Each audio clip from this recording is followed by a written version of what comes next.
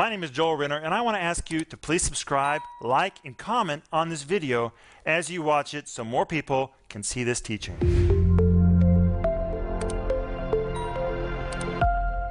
Welcome to Home Group. It's Tuesday, and we're so excited to be here. It's me, Denise, Paul, and Joel. The only one missing is Philip Renner. Where is Philip Renner? I think he's in America traveling. He's doing what he's supposed to be doing. He is Just ministering. speak a blessing to Philip and Ellie in the name of Jesus. Amen. But hey, tonight we're going to pick up where we left off last night. And we're speaking on, are you ready for this? Accepting your God-assigned place. This is a study guide. It's free. Did you know that? All you have to do is go to our website, renner.org. You can download it, and you should. Because this week, every night, we're going through this. This is what I'm teaching in the regular TV program. But tonight and this week, we're all discussing this subject. And it comes with a great study guide, Accepting Your God-Assigned Place. The back of it says it's time for you to step into your full color experience. God bless you. That's what happens when you do the will of God for your life. Your life becomes full color. And this week, we're also offering my book called The Point of No Return. You know what the back says? Adventure beyond anything you've ever imagined awaits for you. You're at a crossroads in your life, and you know it. If you're ever going to step out and obey what God's asking you to do, it's now or never. The point of no return. Aren't you guys glad we all said yes to the will of God? Yes. Amen. But I have a question. Yes. The series that we're talking about tonight is Accepting Your God-Assigned Place. Yes. So many people say, if God would just tell me what to do, I would do it. But this sounds like it's not so easy to accept what God tells you to do. Well, sometimes it is, sometimes it isn't. There's different kinds of callings. I wanted to pick up a little bit on yesterday's program. Sure. Because I didn't get to say something. You guys were talking so much, I didn't get to say something. That's okay. That's okay. Maybe I'll get to talk a little bit tonight. So, Paul had a burden for the Jews. He did. But that wasn't his primary call. No. He had a burden for the Jews, but that wasn't his primary call. So, in obedience to his calling, he eventually focused on the Gentiles or the nations. But initially, he had a pull towards the Jews, or what he had a burden for. And what am I getting at? Sometimes there are things that we have a burden for, that we want to do, that we like to do, that we enjoy to do. And it's very easy to confuse that burden With a call. for a call. That is such a good It's point. not the same thing. And sometimes I hear people say, I have such a burden for this or for that. And when you use the word burden, it sounds real religious. Immediately it sounds like the calling of God. But people are saying that they have a pull towards something. They enjoy doing this. Or there's something that's very attractive to them, and not necessarily attractive like they like it, but it's where their heart is.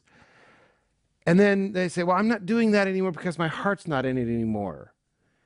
Well, if we look at Paul's calling, his heart was in one place, but his calling was in a different place.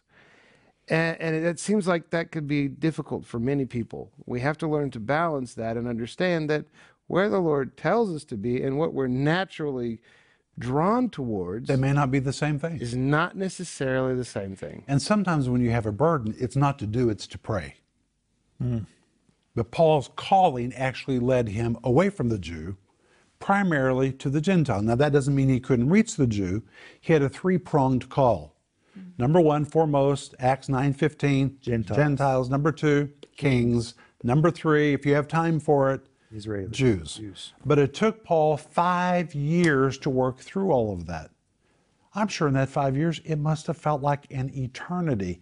In fact, if you had been one of Paul's partners in those first 5 years, you probably wouldn't want to support his ministry because he didn't have any good reports. He was run out of one town. He was stoned in another town, thrown in jail in another town. Very little fruit. And who persecuted him? The Jews. The people he wasn't supposed to go to. He was focusing on the wrong group, and he didn't have a grace there. Now, along the way, Gentiles, I say it was periphery evangelism, they would accidentally hear him, and they would all say, oh, this is awesome, please tell us more, please stay, we want to hear more. And Paul was kind of like, what? I don't want to talk to you guys. I want to talk to the Jews. And it took him 5 years to finally figure it out. And by the time that he got to Corinth in Acts chapter 18, he finally figured it out. Now, when you come to Acts chapter 18, you guys want to turn there? Sure. Acts chapter 18, verse 1, listen to what it says. After these things, Paul departed from Athens and came to Corinth. After these things, it's talking about 5 years of very frustrated ministry. Finally, after all of these things, he came to Corinth. There was not a worse place in the world for a Jew to go to than Corinth. Corinth, you've got to be kidding. It was the cesspool of the world at that time. It was the gutter hole. It was the gutter. Okay, why was Corinth such a bad place? Well, let me tell you. I want to say something. Sometimes people say, oh, the Corinthians, they were so carnal. You read the book of Corinthians, 1st and 2nd, they're so carnal. You know what? The whole city was carnal. The city was reestablished by Julius Caesar in honor of the goddess Aphrodite because he believed he was a descendant of Aphrodite. Well, Aphrodite was the goddess of sex and streetwalkers and prostitutes. And he couldn't get anybody to come help reestablish the city, so he gave free land to sailors, soldiers, legionnaires. So the roughest men of the whole empire showed up in a city dedicated to sex. Now you can just imagine what kind of town that was. It was filled with swindlers, bandits, thieves. I mean, the Bible is so explicit about what kind of people lived in Corinth, and it was located between two ports. A port on the west side, a port on the east side. And because it was kind of stuck between the east and the west, and it was a city dedicated to sex, it became the center of sex industry. And what happened in Corinth? Stayed in Corinth. It's kind of like what people say about Las Vegas. You can go there and do whatever you want, nobody ever knows. People came from the west, they came from the east, they imbibed themselves on everything they wanted in Corinth. It was just a terrible place. And just above Corinth was a mountain, and on the top of that mountain, it was called the Acrocorinth, was the very peak of Corinth, and there was the temple to Aphrodite. It just lorded itself over the whole region. It was a dark, disgusting place. Now, for a Jew who didn't like Gentiles, I cannot imagine a worse place to show up. And when he walked into town, he was alone. But then something very amazing happened. As he walked into town, Acts 18 verse 2 says he ran into a couple. Mm-hmm. And that couple was named Aquila and Priscilla, and the Bible says they had lately come from Italy. Lately come means right then at that exact moment. Well, they'd been kicked out of Rome because Claudius gave the order for all Jews to be kicked out of Rome. They didn't know what they were going to do with their life. They were in the ministry traveling east, trying to figure out where to go. They're walking into Corinth, probably also wondering, what are we doing here? And as they walk on the main road into Corinth, they bump into Paul, who also for the first time is walking into Corinth. And here's the amazing thing. When you finally get where you're supposed to be, you'll begin to bump into all the people you need in your life. It's amazing. Provision begins to come on every level. When you finally get in the right place, God will bring you friends. He'll bring you a team. It's amazing what happens when you get in the right place. And Paul began preaching, and I want us to see what the Bible says. Are you guys there in Acts chapter 18? 18, look at verse 4. It says, he reasoned in the synagogue every Sabbath, so he went into the synagogue like he always did, but this time something else happened. And persuaded the Jews and the who? Greeks. Greeks. Well, the word Jews in Greek refers to those who are of a Jewish faith and born Jewish. The word Greeks is the word Hellen. It describes pagans. Well, for the first time, Paul is speaking not just to Jews, but he has broadened his circle, and now he's beginning to speak to the Gentiles, pagans. His audience has suddenly increased, and for the first time in his ministry, he has no resistance.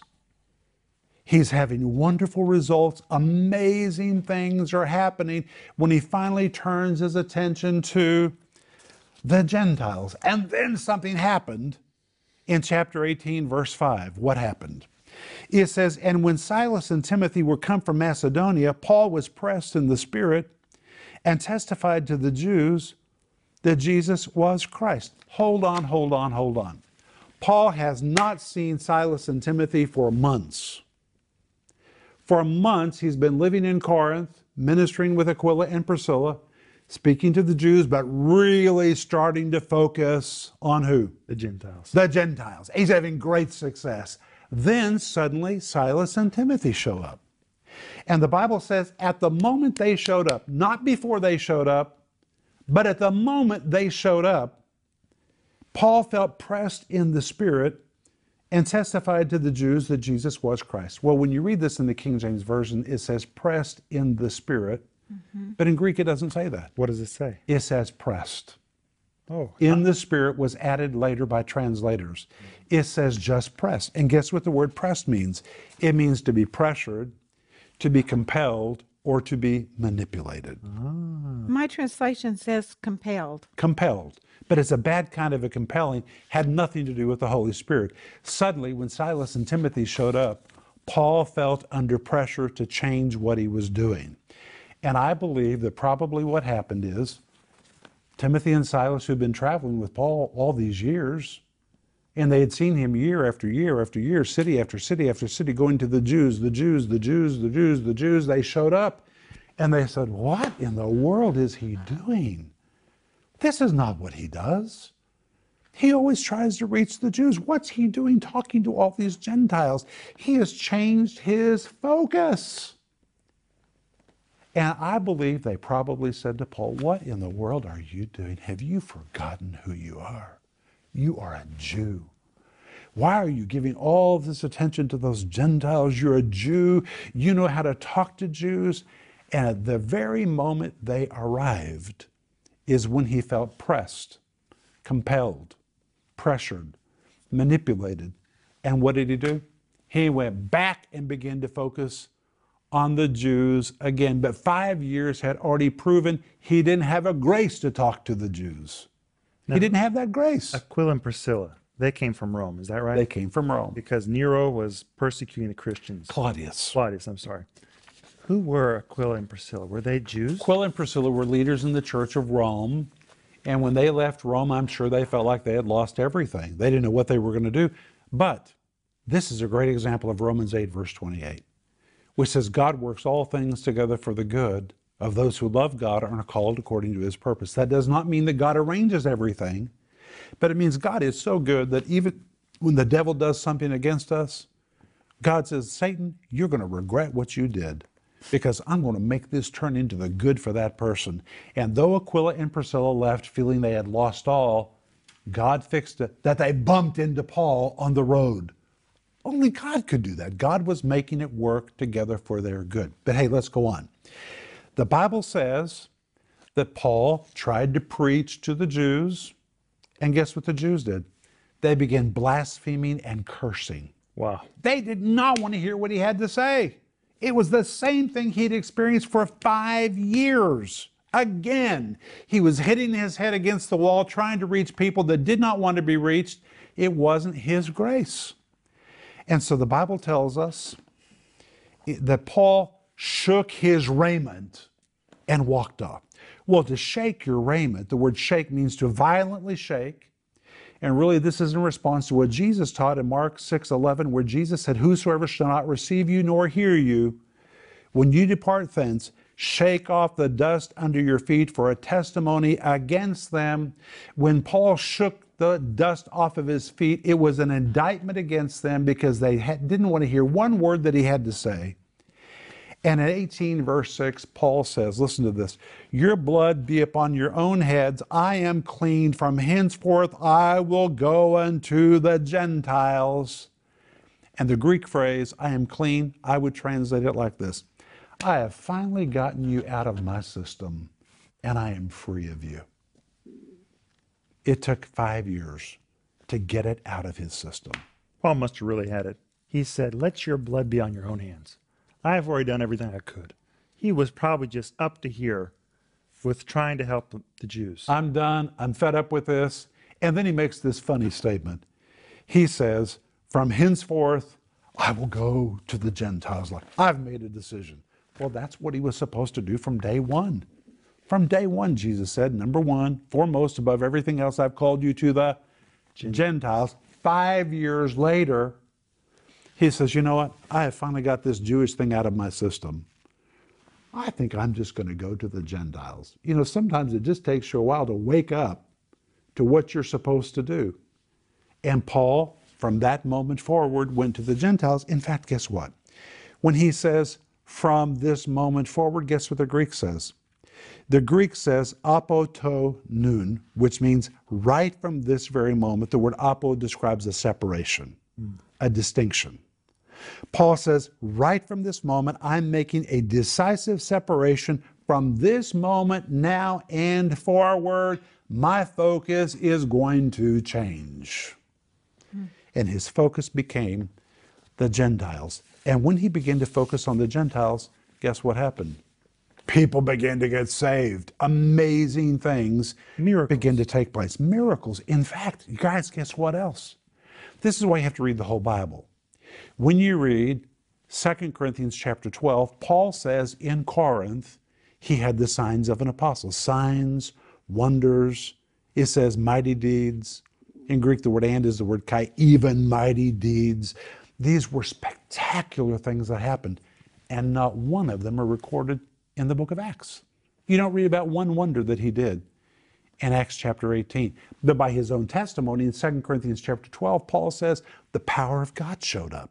When he finally got with the right people, doing the right thing, the anointing showed up because that's what his calling was. I want to say something about friends. You know, Silas and Timothy came to him and he was impelled to go back to the Jews. Whenever we moved from Riga to Moscow, not all of our friends went with us. Oh, some of them thought we were crazy. When we moved to Riga from the United States, not all of our friends were with us. And I think it's very interesting that when your call changes, not all your friends will understand or go with you. And that does not mean the call is wrong. It does mean that people will come alongside you in your new calling and really support you, and you guys will do amazing things together, and your friends will be proud of you, but maybe not immediately. And I think that should be encouraging to everyone. That's very good, Denise. You know, I was thinking about, you know, your friends, people who see you, they have habitual thinking about you. Oh, well, this person, they do this person, they do that, and that. And it's like we put people in pigeonhole them. Pigeonholes. You just do this and you do this. That's in our mind.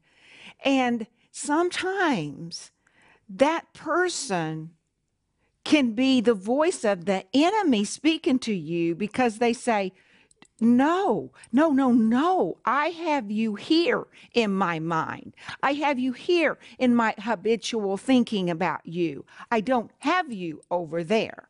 And they can, the enemy can use them just because of what they are used to. But Denise, it doesn't mean they're evil. No. Sometimes they're really your family and your friends. Right. And they look at you. They didn't hear what you heard. You're Right. the one that heard from God. They didn't. They didn't experience that. No. They didn't experience what you've experienced. And so when you tell them what you're about to do, they might say, what?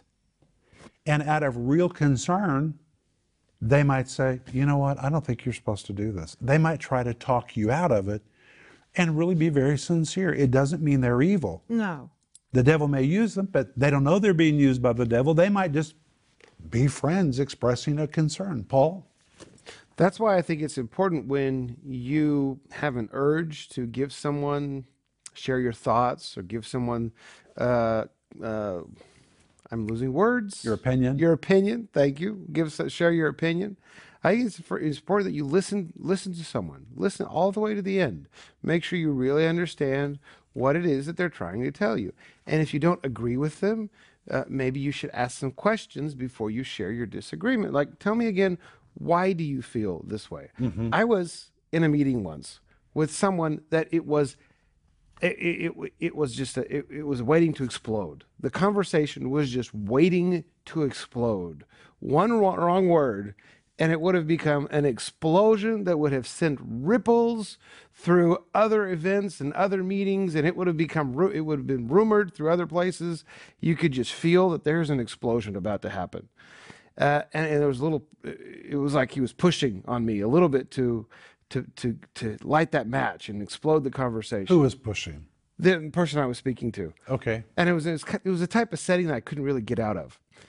And so instead of responding to his questions, I said, "You feel so strongly about this. Why do you feel so strongly about this?" And he started sharing his heart.